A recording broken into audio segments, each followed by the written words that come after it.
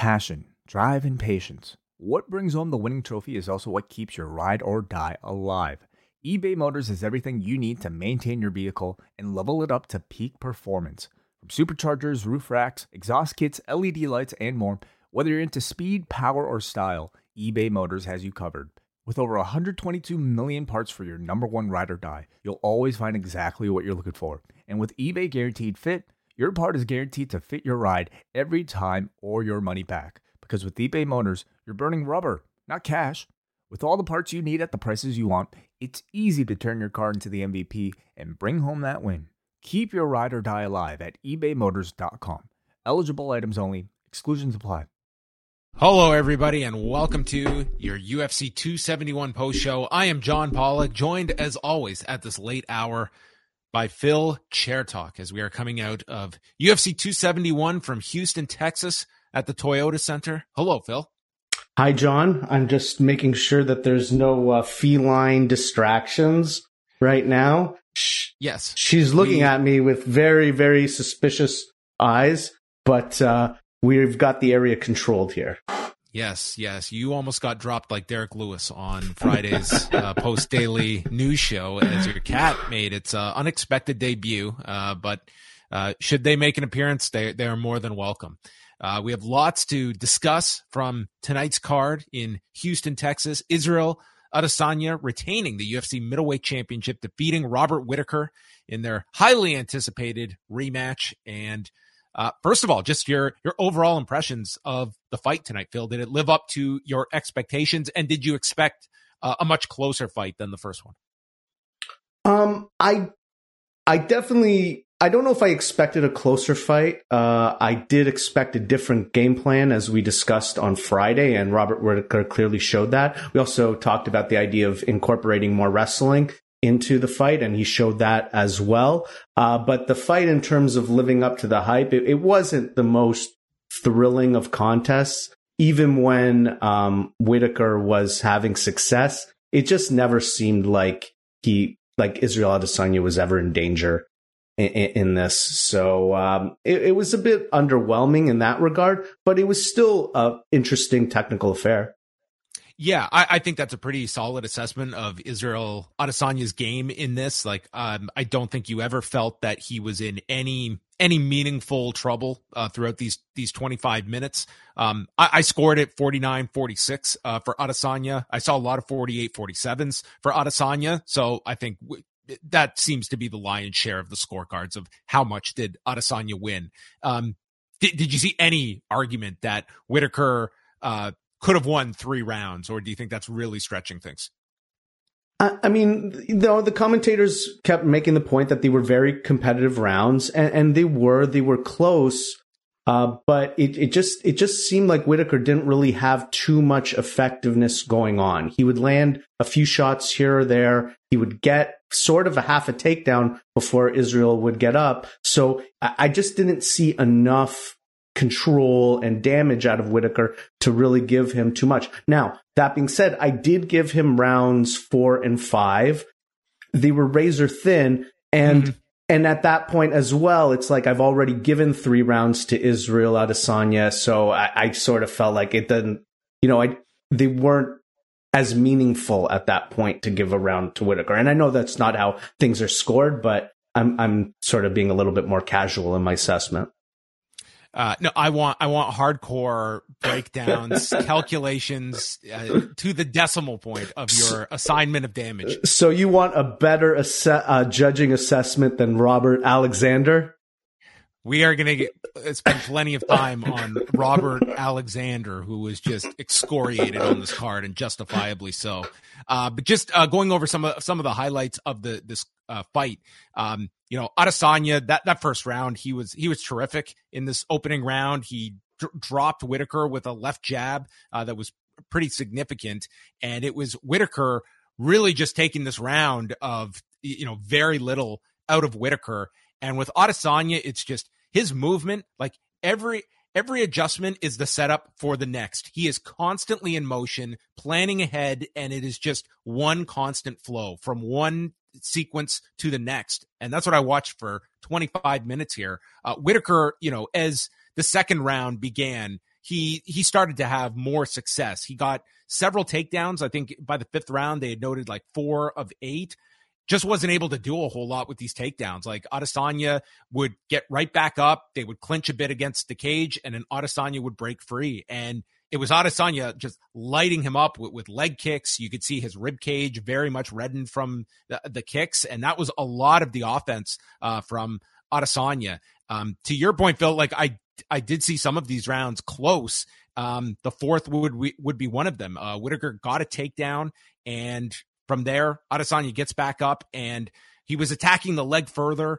And then into the 5th, this was the round I did give to Whittaker. He got a big takedown, pressed Adesanya up against the fence, and this was the first round where I saw where he was really able to shut down the offensive attack from Adesanya. So 49-46 on my card, but I see a 48-47. Like these were not blowaway rounds for Adesanya, but of the first 4, I just thought he did enough. And Whittaker, it just seemed like a game plan of get him down, but the idea of keeping him there was not executed. That's right. And there was also a clear element of staying safe, avoiding a certain amount of risk that led to his defeat the first time. And that was a good strategy, but it also meant he didn't get a lot going. As the fight progressed, they kept engaging in the same way. Israel would sort of throw a lead, and then Robert would counter with his left, and had some success with that. Left hand. Yeah, like he did land several. Yeah, and as the fight went on, he was getting more and more of those. I think even in the last round, he outstruck Adesanya. So he was having success, but it was never in combinations. It was never at a point where there was ever a threat. The biggest threat was a moment where he had the back in the 4th round.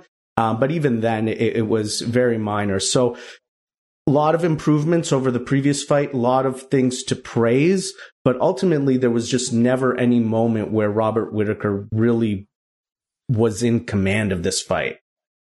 Yeah.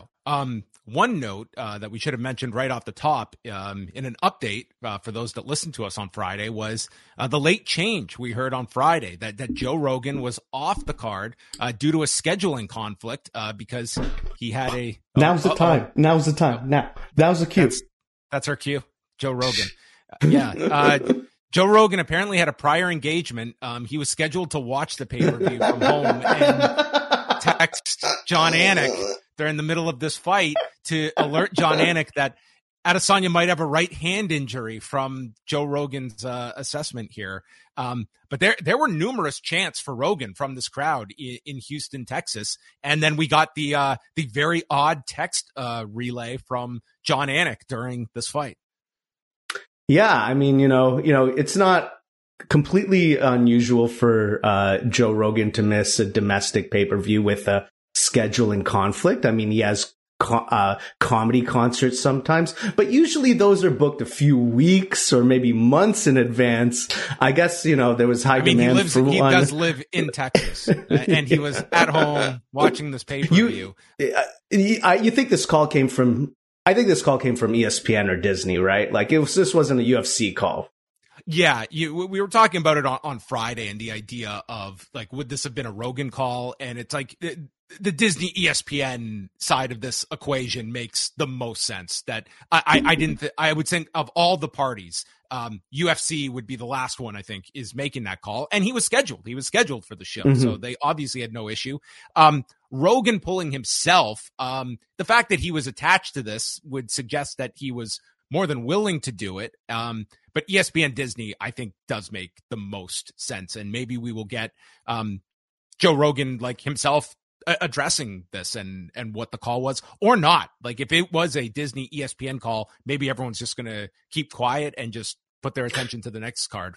But if they were going to keep quiet, you'd think they wouldn't even bring them up on the broadcast, Well, I was very surprised that John Anik mentioned this. Like, this just called great attention. Like, this really just put a hole in their public statement about a scheduling conflict. I mean, it's just such a glaring issue that, he's at home watching the pay-per-view. Maybe that's the intention, right? Maybe it's a complicated thing, right? There's a lot of, this isn't some simple, trivial MMA story, right? So it's not. It's a massive national story. It's like UFC does control, like they run their broadcast, but you are also in business. Like your broadcast partner is ESPN and Disney. And as we saw during the pandemic, like when they wanted to run on the reservation, like, that was Disney like saying, listen, this is not happening. And Disney hasn't had a great year, right? That great couple years. I mean, how long ago were we on here talking about Gina Carano, right? And then just last week they had to deal with Whoopi Goldberg.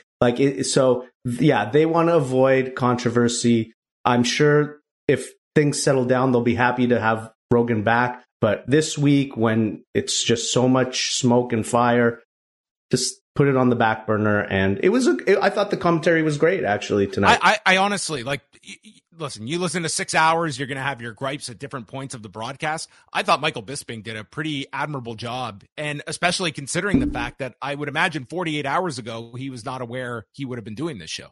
Mm-hmm. Yeah, I mean, I think he's the best person on the UFC roster, personally. And I think him and Cormier have a good rapport. Even when they're disagreeing, there's a lot of insight in there and back and forth that I really enjoy. They had a good chemistry, I thought, on the show. So Israel Adesanya retains the championship, and after is asked about where and when he wants to fight next, and he had a pretty solid timeline of coming back in June to defend this title.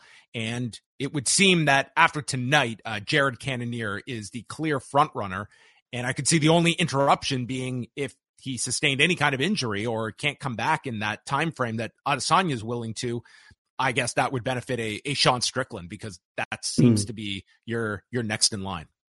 Yeah, I think UFC is always happy when the champ says, I want to be back in a few months, and there's a number one contender lined up that makes all the sense, and it's not going to be a tough negotiation. Izzy signed a new deal this week. Cannonier's happy to take the title fight, so it's something to look forward to in June. Pretty interesting fight. Cannonier's a very tough competitor, and I don't know if we want to talk about that fight ahead of the co-main.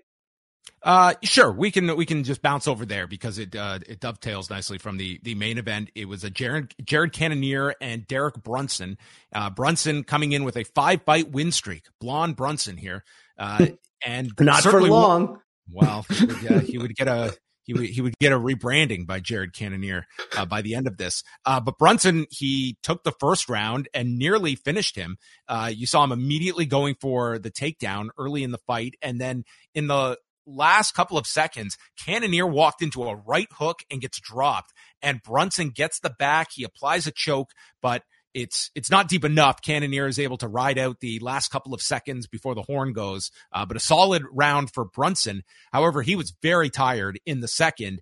They're in the clinch, and Cannonier stuns him and drops him, hits him with an elbow, and he's done with the elbow finishing the fight at 4 minutes, 29 seconds of the second round, as Jared Cannonier proclaims that he turned Blonde Brunson into Blood Brunson. Yes, this was the last of many exciting post-fight speeches on the card. There were some good ones tonight, yeah. Yeah. Cannonier making it clear that he's the number one contender, forcing Dana White to give him a verbal contract. Right, Dana was clearly not paying attention to this, because he had to yell to get this guy's attention before he announced, I am the next contender. There's no one else. And that's not any hyperbole. Like, you can throw Sean Strickland. That's quite the departure, I think, or at least the gap at the moment between him and Israel Adesanya. It should be Jared Cannonier. There's no reason it should not be. It's not a division that is loaded with contenders. And he's a rightful winner, of that role. He, coming down from light heavyweight, he's only lost, I think, once in the division. It was to Robert Whittaker.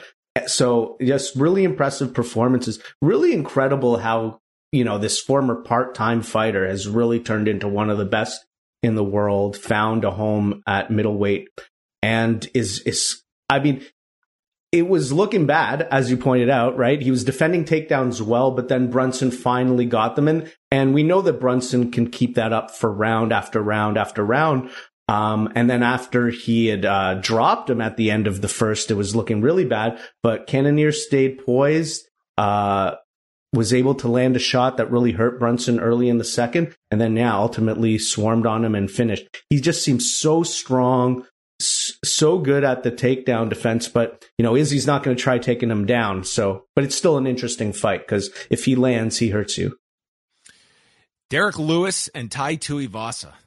This was Derek Lewis returning to his hometown after the loss to Cyril Gane last August. And Tai Tuivasa came out to Girls Just Want to Have Fun, and he had a lot of fun in this fight. The first round saw leg kicks right out of the gate from Tuivasa. There was a lot of clinching here, and then a high kick is thrown by Lewis, and he throws with the right, goes for a takedown that gets blocked, but then gets the trip and just starts attacking Tuivasa with strikes. They get back to their feet, and Lewis definitely wins the first round. The second, Lewis is landing several in the center of the octagon. Tuivasa gets hurt, stops a takedown, and lands a knee and an uppercut. And then Tuivasa answers with his own strikes, and there's an elbow that softens Lewis, and then a follow-up right elbow, and Lewis just face plants at a minute 40 as he is stopped by Tai Tuivasa. I would say an early contender for knockout of the year. From the visual standpoint of 266-pound Derek Lewis face planting, it was a devastating loss here for Derek Lewis, and not a great homecoming once again. Yeah, Houston is not so friendly to Derek Lewis. Really exciting fight. Lewis with a couple of takedowns in this one. Was not expecting that. Tuivasa showed a lot of poise, stayed with it in bad positions, was eating a ton of brutal shots in that first round. There are not many heavyweights that would have taken those amount of strikes that Tuivasa absorbed. Yeah, and this guy who not that long ago was just a joke, the guy who just drank beer out of a shoe, is now a legit contender. Like, this was a very skillful performance, as wild of a fight as it was.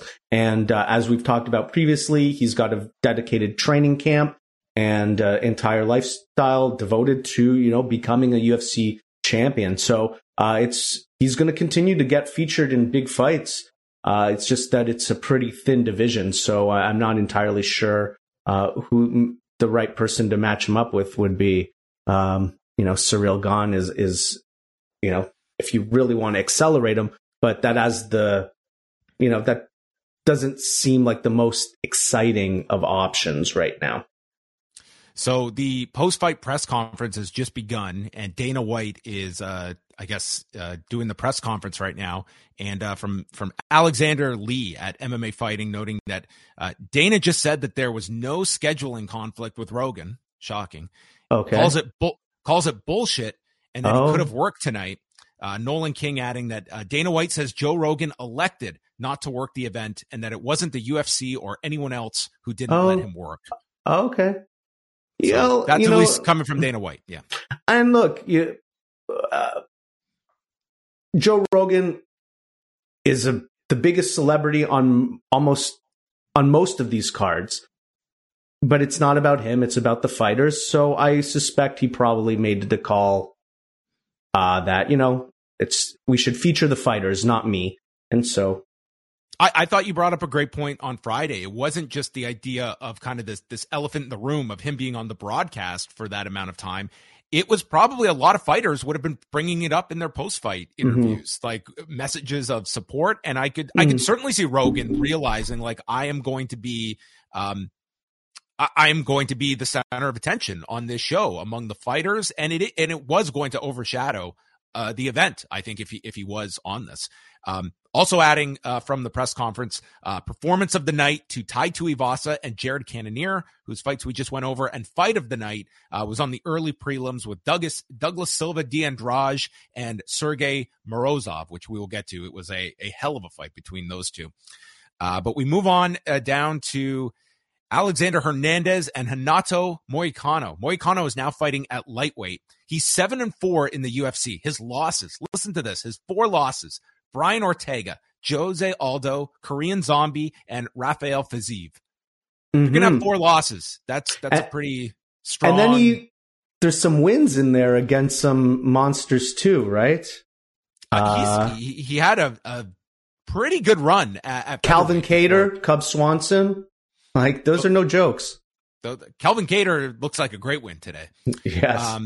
So very close first round between the two. I thought that Hernandez kind of like edged it out here, but very, very close round. Moicano then in the second ducked a shot and struck him with a left hook, followed with a right hand and sends him down with a knee and just hit him with more strikes before applying the rear naked choke and submitting Alexander Hernandez at 1:23 of the second round. So he is now 3-1 since moving up to lightweight, and just cut this promo after the fight about how Brazil treats its athletes, how he loves being in America. I love big stakes and big checks. He was pissed at how people are not aware of this coach of his that's been a black belt for 30 years.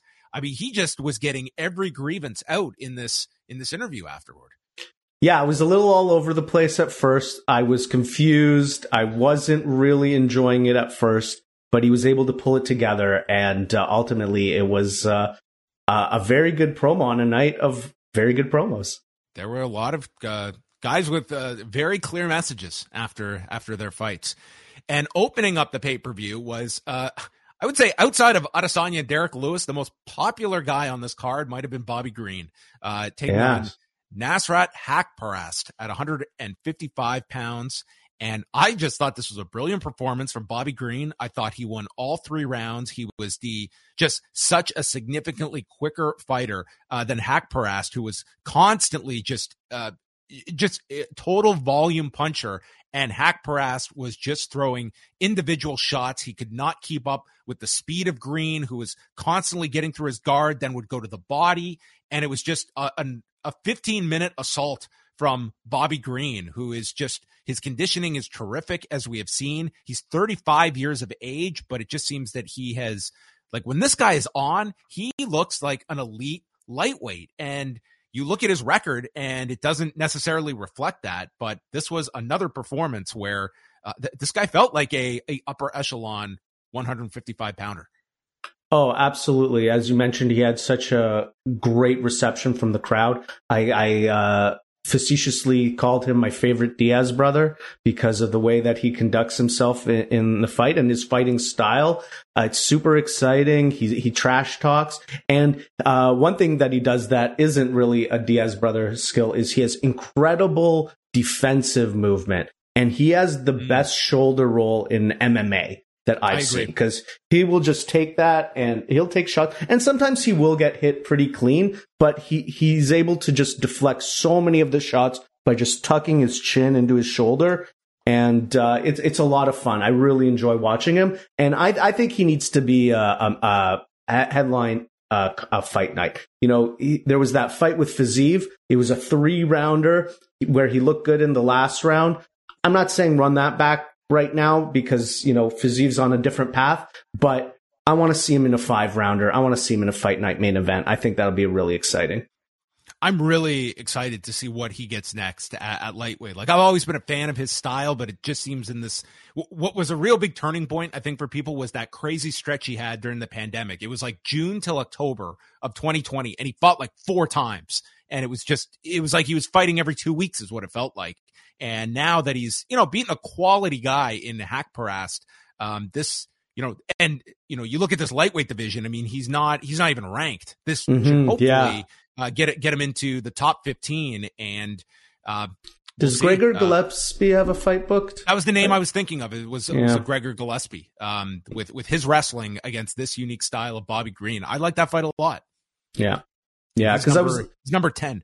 Yeah, because there's some other great names in the division, but I want to see Bobby featured against somebody who's like a little bit popular and could propel him into bigger fights. You know, you go down and you've got like 3 killers in a row. Sarukian, Brad Riddell, those are solid tests. Yeah. I mean, you're not getting any easy ones at the top 15 here.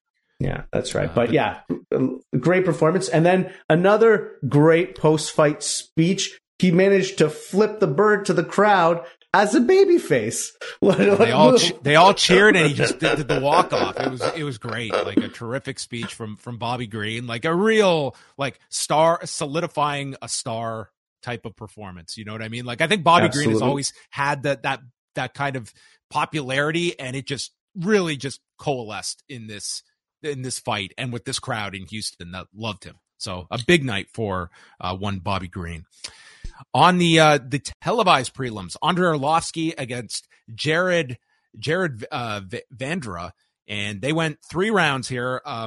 Arlovski, I mean, it defies all logic. The man is 43 years of age. After this fight, he has now won 5 of his last 6. Great timing with his right hand. I thought that was the key in the first 2 rounds, as he was just getting the better of the striking. Even though Vanderaa was landing, and then in the 3rd round, that was Vanderaa's round. He was using a lot of kicks, clinches in the fence, and counter shots that were the difference in that round. Andrei Arlovski got the split decision win, as the judge that we will be discussing had the lone dissenting scorecard for Vanderaa, but the right guy won in this instance with Arlovski winning by split decision. And it's just remarkable that at 43 years of age, he is like on this great run at heavyweight. Yeah, and he looked like he was having fun in there by the 3rd round, even though I didn't give him that round. He was shuffling his feet a little bit. He was really comfortable with his movement. I think that was actually the big difference, because he was able to through the first 2 rounds, move away, land his jab. Vanderaa wasn't able to do anything until the 3rd round, where he closed the distance, landed some shots, but even didn't do too much there either. But yeah, amazing story. 43 years old, looks in great shape. And he's not going to challenge for a title anytime soon, but still very impressive to see him competing at such a high level. Are these the kinds of heavyweights you put at Arlovski? Like, Arlovski is an unranked heavyweight fighting largely unranked heavyweights, and he's doing well against them. Like, how high do you go with Arlovski? Like, do you put him against someone of note in that kind of top 15? Top 10 mix, or is this sort of just, it's kind of like a gatekeeper role of, aspiring heavyweights? I definitely think it's a gatekeeper role, but I was just like looking down this list, and amazingly enough, Andrei Arlovski has never fought Derek Lewis. So let's just do that. What do you want to do to poor Arlovski? Derek Lewis is somebody who's like on the outside of the upper echelon. Arlovski's put some wins together. We can't have him constantly going against unranked guys. You got to give him at least a chance. I don't know.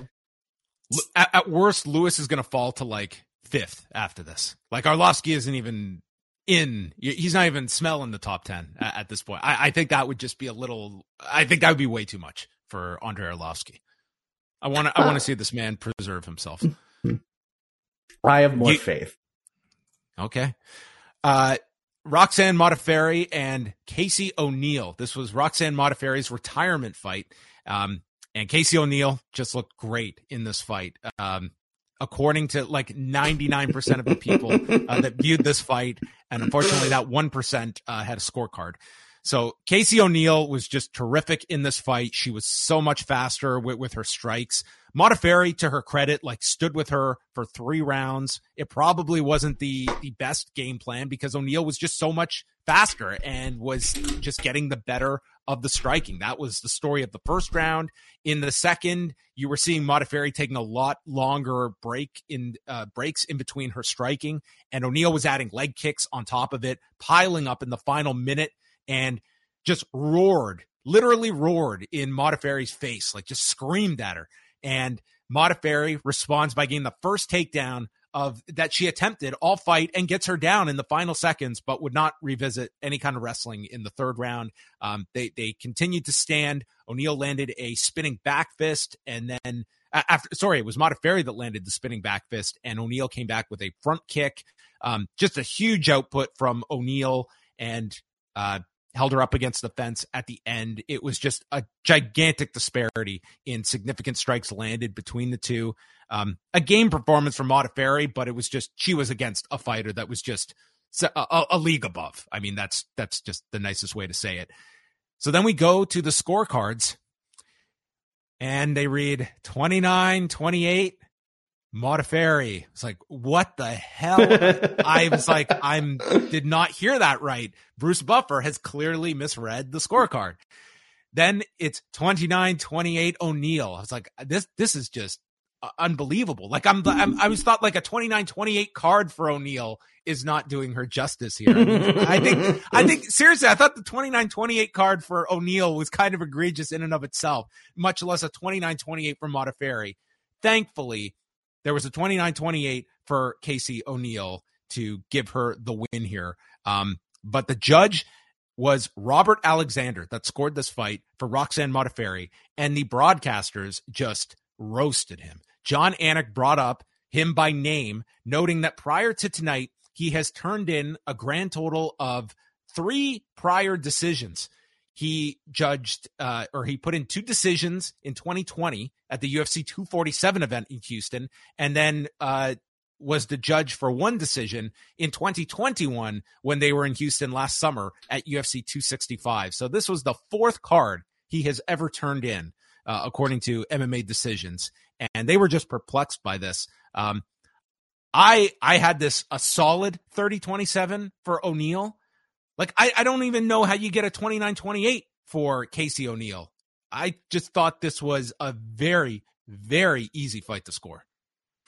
I agree. I had it 30-27. I'm just trying to look at where I even have like a note for, it's very little notes for Modafferi, just like being I guess aggressive. A third, but like, man, I don't know. Yeah, I maybe just the shiner, people saw the shiner on Casey O'Neal. Look, clearly this person is not qualified, so it's not even worth it to talk about because it's just. Well, then he judged the next fight after this. It's not even like he got pulled, and then he turned in the card for Vandera in the very next card. Now, the very next fight. And this is also Texas, right? This isn't the first time we've had unqualified judges in Texas. We continued, it's just going to keep happening.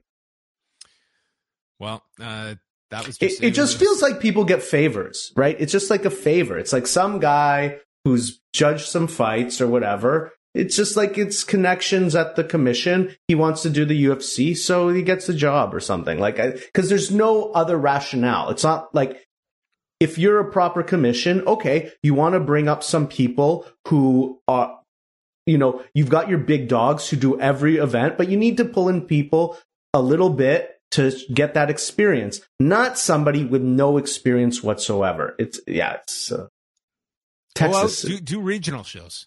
It's like the idea that someone is being thrown into these major fights. It's just ridiculous when you're looking at the level that the sport is at. You start on the prelims, then they come to the next part of the card, then they get a main card slot, and then one day they get a main event slot. That's how it should be for the refs as well, and it generally is. But they're sort of in fewer supply, so I think it's easier to Maybe control. We'll add worst scorecard at the end of the year, because this would be the front runner this year. It's pretty bad. This is the equivalent of like Zhang Weili and Joanna Jędrzejczyk this early in the fight. Like it's the clear cut favorite, and I don't know if any scorecard will top it in terms of a front runner for an award. Let's maybe just not another great post fight speech here from Casey. Yeah, Casey. She had another good one too. You just drop the F word. You just say fuck, and it's guaranteed to pop. So the crowd was booing her just because they love Roxanne. And so she's like, don't boo me. Well, you know what's going to happen then. Then she's like, okay. She flips them off, says, okay, you want me to be the villain? I'll be the villain. Screw you, or whatever. F you, people. I thought Casey O'Neal was awesome. Yeah, I thought this was a terrific performance, a great speech afterwards. I thought she was great. She was great throughout the week in leading up to this. She's a very promising flyweight. And look great. Put her on the co-main of that Bobby Green fight night event. You're building up a hell of a fight night. Yes. So live from the Apex. Yes, enter to the Apex. Kyler Phillips and Marcelo Rojo. They went into the third round here. Phillips won the first 2 rounds, and then in the third, he scrambled to get the side control, moved to mount, and then went for a mounted triangle and ended up with a triangle armbar that Rojo could not escape and tapped out at 1:48 of round number 3. So Kyler Phillips gets his 4th win in the UFC. Very exciting prospect. His last fight, which was a loss, was a really good fight. Just super exciting style, extremely well-rounded. Was really hard on himself after the fight, even though it was a clear win. I guess he was unhappy with the third round, maybe, or just unhappy with the fact that he didn't get the finish. But a very exciting fighter, somebody to keep an eye on for sure. Carlos Ulberg defeated Fabio Cherant by unanimous decision. He won all 3 rounds. This is a very good-looking man. They were mentioning many, many times on the broadcast. Cherant in the opening round, it was this is where we first heard the Rogan chants. And anyway, they into the third, Ulberg is just attacking him, placing him up against the fence, and really just picking him apart. And won 30-27 on all 3 judges' scorecards. Carlos Ulberg, also part of City Kickboxing, so attached with Israel Adesanya, as they mentioned. Yeah, very technical performance here. The only thing is that Cherant didn't really show too much, so as good as Ulberg looked, it's hard to draw, too many conclusions. But definitely very technical, very skilled kickboxer. So I'm curious to see him again. Mm-hmm. Yeah, he landed like a pair of shots in the first round, but it was just very little output in the second and third, and just kind of got picked apart with his back up against the fence. And then the early prelims, I'll just read the results here, and then we can talk about some of the highlights. There was certainly one fight that was terrific. Ronnie Lawrence defeated Mana Martinez by unanimous decision, 2 scores of 29-27 and one having it 29-28. Jacob Malkoun took on AJ Dobson. Dobson trains with Mark Coleman, who was in his corner, and Malkoun won by unanimous decision, straight scores of 29-28. Malkoun lost the first round pretty convincingly, but then came back in a big way in rounds 2 and 3 and just dominated him with like 6 takedowns and like 124 ground strikes. So Malkoun really turned it around.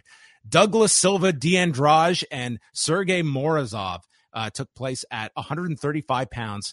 Silva D'Andrade got cut so badly in the first round. This fight was in danger of being stopped. And then he turns it completely around in the second. He rocks Morozov multiple times before getting his back and eventually securing the choke. And Morozov goes out. This was a terrific fight, totally worthy of fight of the night. Yeah, back and forth battle. The first round was actually pretty one-sided, and then De Silva came back in the second round. Morozov was looking super sharp. He was landing his strikes. He was effective with the takedowns.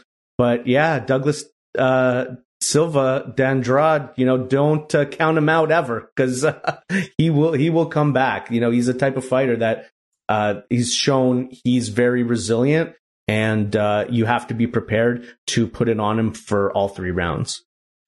And then Jeremiah Wells submitted Mike Mateda in 4:38 of the first round with a rear naked choke, and opening up the card, moving up to heavyweight because William Knight missed weight by 12 pounds. So their light heavyweight fight was not to be. Instead, they fought at heavyweight, and Maxim Grishin defeated William Knight by unanimous decision, all 3 judges seeing it 30-27. And that was UFC 271.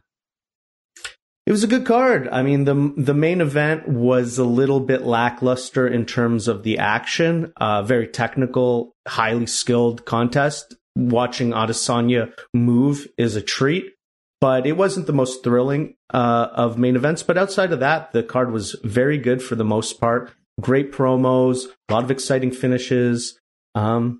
So I'd say it's mostly worth your time to check out if you missed it. Yes. Some great interviews, and some big performances for Tai Tuivasa, for Bobby Green, for Casey O'Neill. I thought like really big. Jared Cannonier. Jared Cannonier, certainly you have to include it in that mix as well. Should clinch his hopes for a title fight coming out of tonight. So very noteworthy card, I would say. And as we look at the weeks coming up, so next weekend was supposed to be the RDA Rafael Fiziev fight, but due to a visa issue, that fight has now been moved to the pay-per-view on March 5th. So next weekend, the big main event is Johnny Walker versus Jamal Hill. I'm not one to judge the quality of fight night main events. That role is reserved for our own Eric Marcotte, but I would imagine he would put this in the very low on the history books.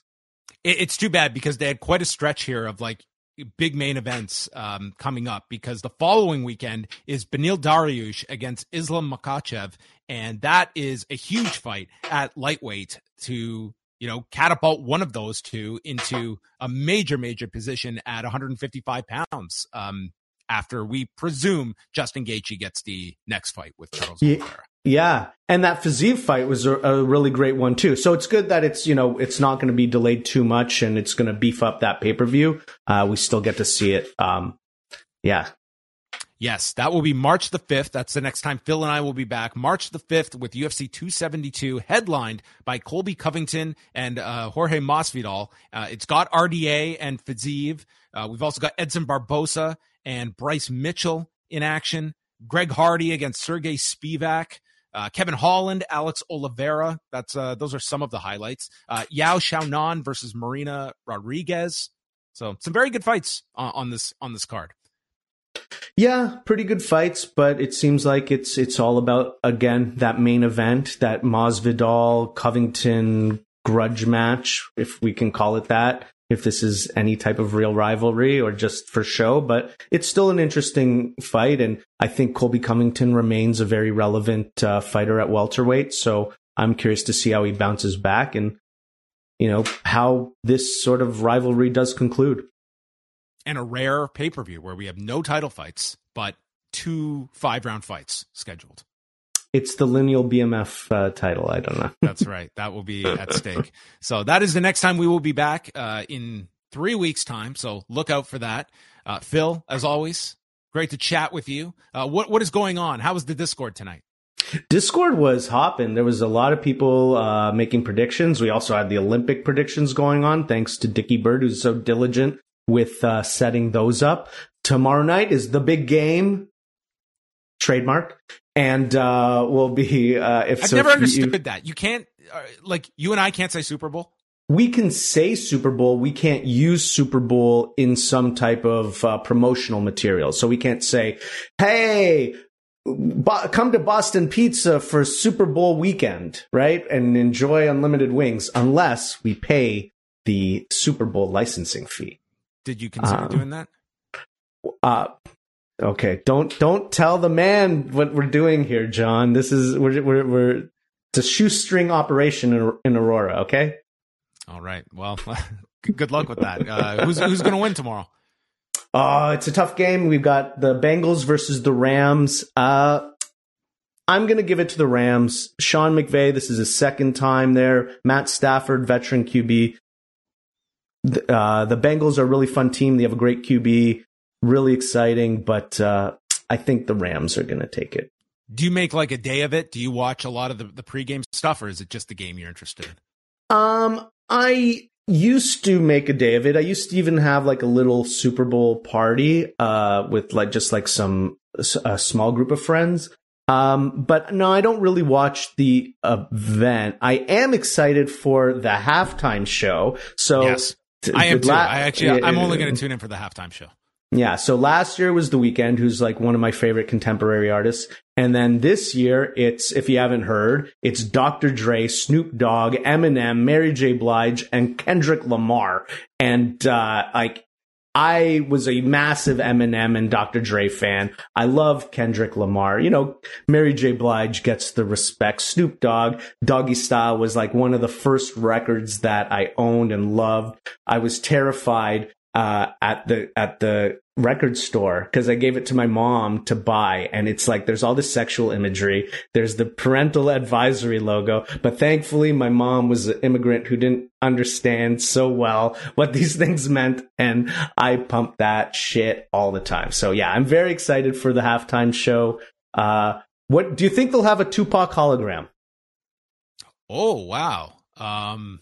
That's kind of interesting. Is that a widely rumored potential outcome? So a few years ago at Coachella, when Dr. Dre played a show, he did that. So I think it's just there's just that question out there. It's like, so what about an Eazy-E hologram?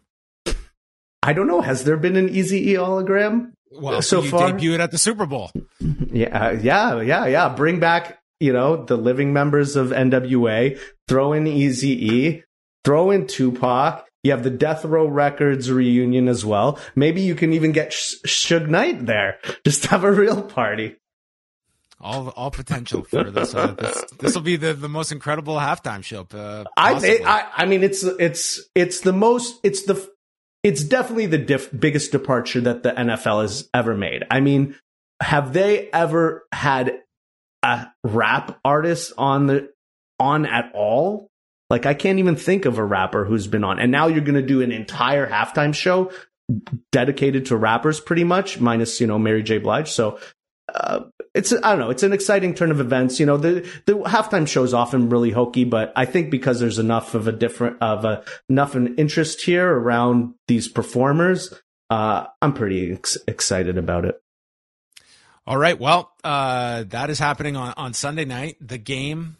The big game, as they call it, the big contest that's going down, and that's going to wrap things up. So we will be back on Monday. Wai and I will be live at 1 Eastern with the post daily news update, and then Rewind to Raw Monday night at 11:15 Eastern. Phil's must listen to show every single week. Rewind to Raw is my must listen to show. Yes, I mean, yes. Sometimes if I'm, really feeling like I wanted to hear the misery in your voice, then yeah, that's what I try to. Phil's never listened, but there's always. I've listened to Rewind to Raw more times than I've watched Raw in the last 20 years. That's for damn sure. Okay. Okay. So he sampled it once. So that's what he is saying. He's being very kind. Oh please. I listen to your show. Of course, I listen to your show, John. Not all the time. I appreciate it. I hope your podcast is coming back sometime soon. You just you peaked with me, and I think you're just scared. I did. How can I possibly top that great interview I did? With John peak with you. If anybody wants to know why the podcast is back, all you need to do is go on Ariel Helwani's show and then listen to him talk to anybody else who does podcasts. So this week he was talking to Chris Weidman, who's launched his own podcast since his injury. And Ariel asked him, how do you like booking guests? So, John, how do you like booking guests? I hate it. Yeah. There you go. That's the story. But it'll come back one day. Just waiting for the right time. All right. We're going to end the small talk at 2 a.m. So thank you to everybody for tuning in to the UFC 271 post show. Check out the Discord, the best place to just live 24/7 with all of the post listeners. Okay. Brandon just has a permanent residency on the Discord, as does Phil, our man Neil, Eric Marcotte, Dickie Bird. They all can be found in the Discord. And that is going to wrap things up. Postwrestling.com, your one true destination. And that is it for us. Thank you for tuning in to the UFC 271 post show. Goodbye.